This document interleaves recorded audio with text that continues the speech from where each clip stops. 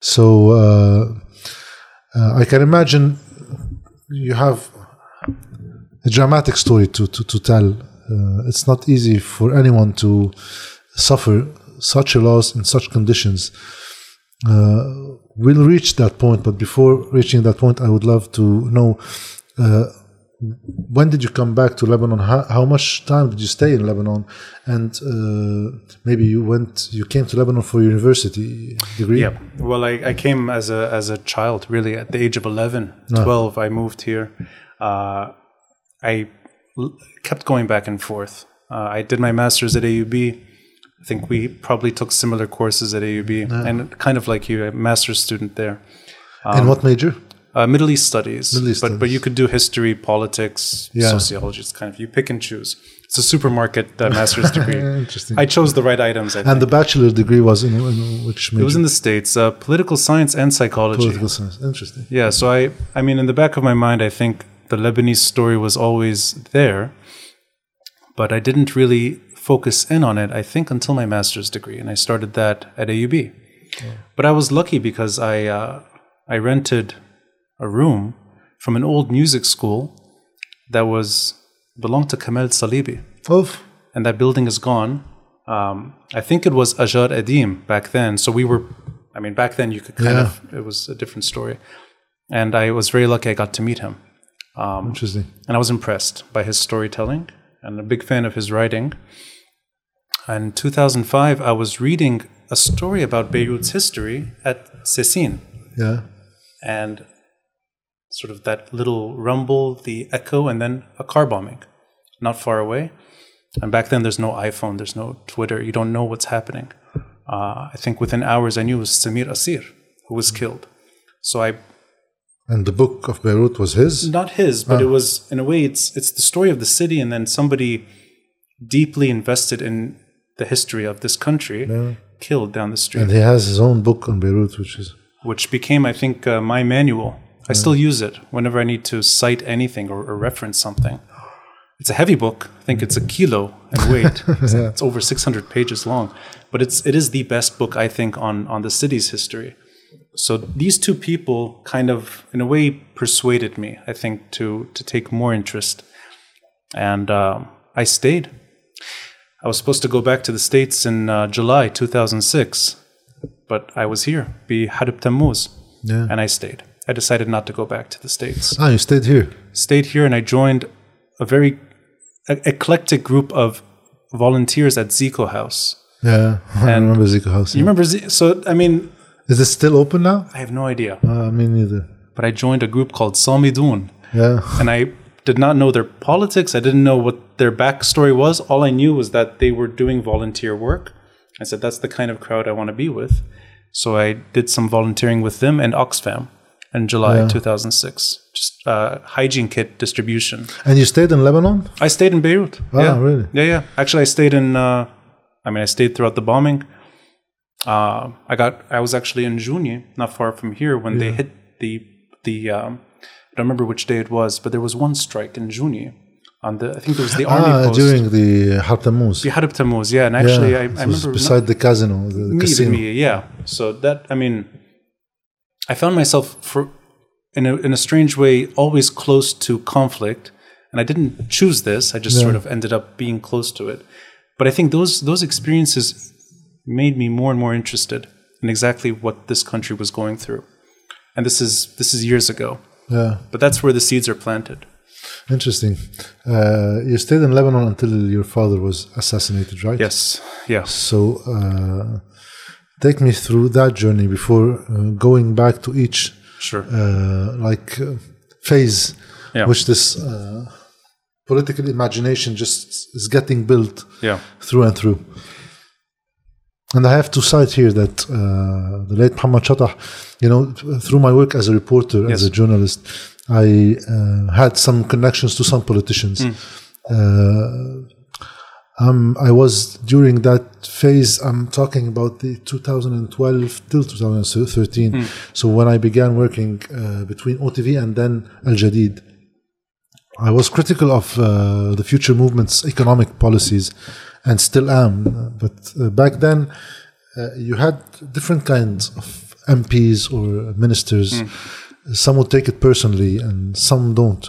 So Muhammad Shatah was he was a great guy, he was a great man, because when I needed any information about any stuff, he always answered and always gave some really juicy information, not just any kind of talk just to finish, neglecting any political background or any opinion that I had.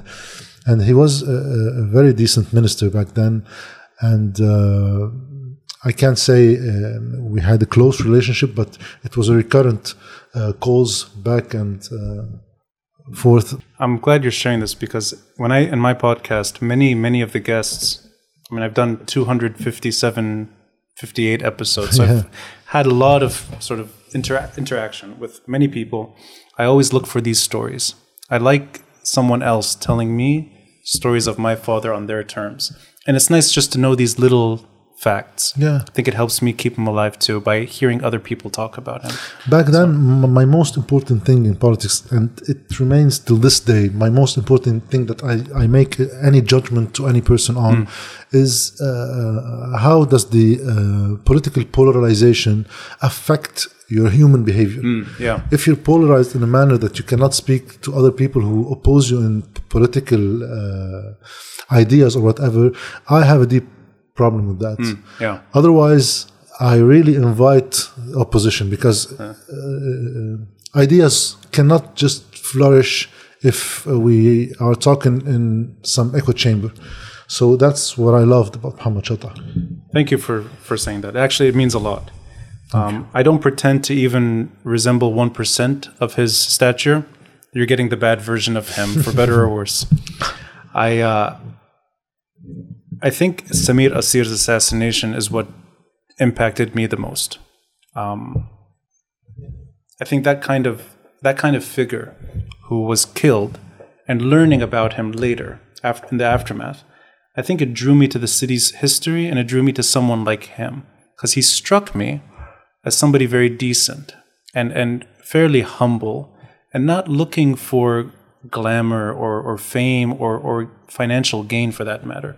The kind of politician that I would, I think it's the kind of person I'm drawn to. Yeah. Somebody who's passionate about their craft and able to, in a way, share the story on their terms. So I decided to try doing a history tour in his honor. And I succeeded for many years. I did a walking tour in Beirut. It was called Walk Beirut. Interesting. And I took, at times, 50, 60 people with me across Beirut. And these were Lebanese and foreigners that were curious about the city's history. And I shared it on my terms. So it was purely storytelling. It wasn't a boring sort of fact sheet or pointing at things that don't really matter. It wasn't a tourist-friendly tour. So it's not Rawshe or, Al-Mathaf, even though Al-Mathaf is important. It was more getting into the stories of neighborhoods and individuals. And I used to share a 150-year story, starting with a very strange Protestant missionary, Daniel Bliss, and ending it with Samir Asir's assassination in 2005. So the 1860s until 2005. And it would end at Samir Asir in downtown. I thought that was the best way to honor him. And in many ways, sideline my thesis at AUB as long as I could, delay it as many years as I could. Oh, there we go. No, that's part of the story. That's fine. We can continue with that. It's fine. And that was my way of also trying to offer a form of poetic justice for somebody I didn't know, somebody I admired, and it worked. It worked for many years. And I actually kept doing it until my father's assassination. So that's when I stopped. And I didn't bring it back to life until I returned to Beirut. And that was 4 years later. You redid the same tour? I changed it. Because there's more history to tell. The city the city changes, I think, rapidly for a short period of time, and then it can stay stagnant for decades. So this was at a time, I think it was fairly paralyzed. So the history of the city did not change much. but my own sort of story changed. And I didn't at first think it was appropriate to talk about my father's assassination on the tour. And then I realized that's just not possible. You have to let it out. Yeah. So I wrote a tribute to my father in Martyrs Square, and I made it part of the tour. And it's one of the episodes on my podcast as well. It's just called Al-Birish. Yeah. And that was my way of just trying to bring things together. The history of the city and my own personal relationship. Albeit in a very small way. It's just one individual. It's one assassination. There have been many assassinations in this country. And Beirut's history is very, very long. Yeah. But I was trying to at least honor something that mattered to me. Definitely. And I found a way to do it. And I actually kept doing it until October 17. Ah, really? Yeah. So now it's COVID and everything that happened since. It's not possible. What did you do as work during that era from 2000, let's say 5? Well, I was a graduate assistant at AUB. I managed the Salibi pension. The music school turned into a pension. I wrote occasionally, actually. I have several pieces that are published. And I did the tour. And it wasn't really until 2013 that I was forced to maybe take other decisions. Yeah. But it was, I like to say I'm a slasher. So it's slash, part-time writer, part-time storyteller, part-time graduate assistant. And you can make a living that way. Yeah.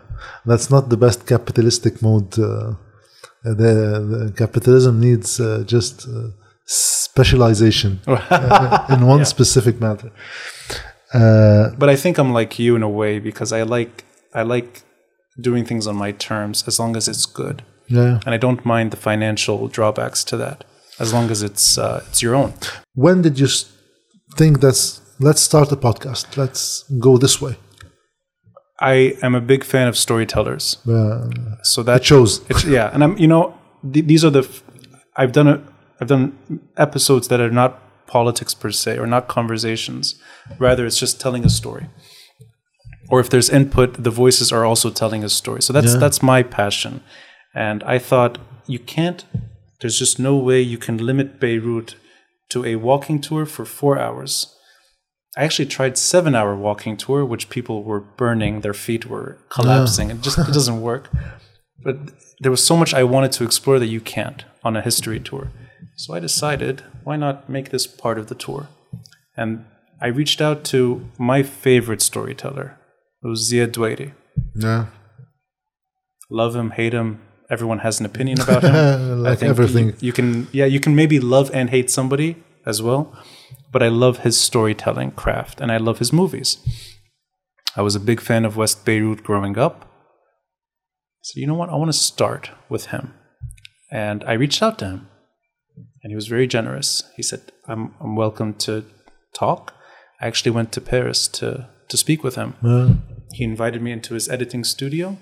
And we had a very, very, very rewarding 2-hour conversation about... It was recorded? Recorded. It's the first episode. It's the first episode. Yeah. Interesting. And it's really about him. It's how he became who he is, and his childhood, his adolescence, his love for filmmaking. And that's infectious. I love that. So I decided there's something here. I stayed longer than I should have in Paris. And I met Ziad Mejid. Yeah. So I wanted to hear Samir Asir's story through his dear comrade. I met Nadim Houri, who was at Arab Reform Initiative but was Human Rights Watch in Paris. I took a train ride to Geneva, and I met Yasma Fleihan, Basil Fleihan's wife, to hear her stories about Ras Beirut, growing up with Basil. And I said, this is the way to do it. I said, I just don't have money to stay in Paris for weeks on end. So I decided, okay, I can do this maybe on the side. And it started that way. But it wasn't until October 17, I think, that it took off. Because I was doing episodes about storytellers and stories. And then suddenly I was in Beirut. It was in Martyrs Square. And the city was alive. Yeah. And I mean, we witnessed this. We know what it was like. I felt almost stupid to stick to that formula. It just didn't make sense to me. So I had my microphone, I sat in Martyrs Square and I just started recording on the streets. I had a co-host who more or less lived in Martyrs Square for a month. She was moving from tent to tent, just doing interviews. Some of these people are now well known, but back then they were just protesters on the street. I was doing long-form conversations every single day, and I worked my butt off. And I ended up with a very big audience through audio. There was no video component. It was really just audio narration. On which platforms people can find it? SoundCloud, Apple, Google, Spotify, Stitcher. And Rami as well. Yeah. I tried to diversify as much as possible. Stitcher as well. But I had no video. I didn't really believe in the video format until COVID. And the reason I say this is I think commuters love audio. Yeah. And I saw the numbers increasing dramatically because I think people like to listen to podcasts when they're driving. Definitely when they're walking. Yeah. Or maybe in the States if they're on the metro, subway, or in Europe. We don't have that. But, maybe you listen to a podcast. And then I saw the numbers kind of going down as COVID took off. So I think it's because people are at home. Yeah. Because the content wasn't changing. But it was the, I think, attention of the audience. So I added a YouTube channel when COVID started. Yeah. The frustration is that I follow your interviews. We should leave it there. The frustration is I follow your interviews, and that's the takeaway. No, that's not the frustration. The frustration is that I don't think that it's getting the attention that it deserves. Because you have interviews with many interesting people. I saw the one with Amr Bsat. It was interesting. Yeah. I saw the one with Hoff, the Hoff line. Absolutely, yeah. That was a very interesting interview with someone who's very relevant to our daily news now, without knowing why. Yeah. So these kind of interviews are quite interesting, among many others. But I believe the English language is the barrier for not just having the audience that deserves. I agree. Yeah. That's the one drawback. But I will Which is weird, because in Lebanon, and I used to remember when I was at AUB or even at NDU, I know many people listen to podcasts. So maybe it takes some time for them to be redirected to some Lebanese podcast in English. Right. I think, but also that the audience is diverse, because I think a lot of the diaspora tunes in. Yeah. I see the numbers in the States or even in Australia, or sometimes in Germany, that they're in the thousands. So I assume these are just Lebanese abroad that are clicking, looking for information. But I agree. I think that is the one drawback. It's language. Yeah.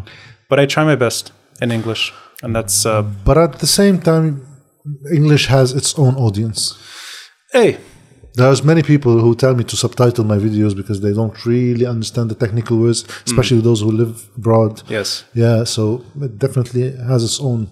That's the drawback of being independent, is that you have to self-fund a translator. It's not that easy, No, it's not. And you want somebody who can do it quickly. Yeah. So I have a translator for certain episodes that you can click and the Arabic subtitles appear. But that's the drawback. How much time does it take him to... now, if I'm lucky, 3 business days, I get the translation back. So now we're shooting this. I have to upload it tomorrow, so you cannot do it easily. Yeah. Well, and sometimes they come later. Yeah. I did one 90-minute episode. It took a month to get the subtitles. Hopefully. These are the frustrations of a podcast. Nobody, I think, really would, unless you're... No one cares. Yeah, they're like, what is this? This is what podcasters have to deal with.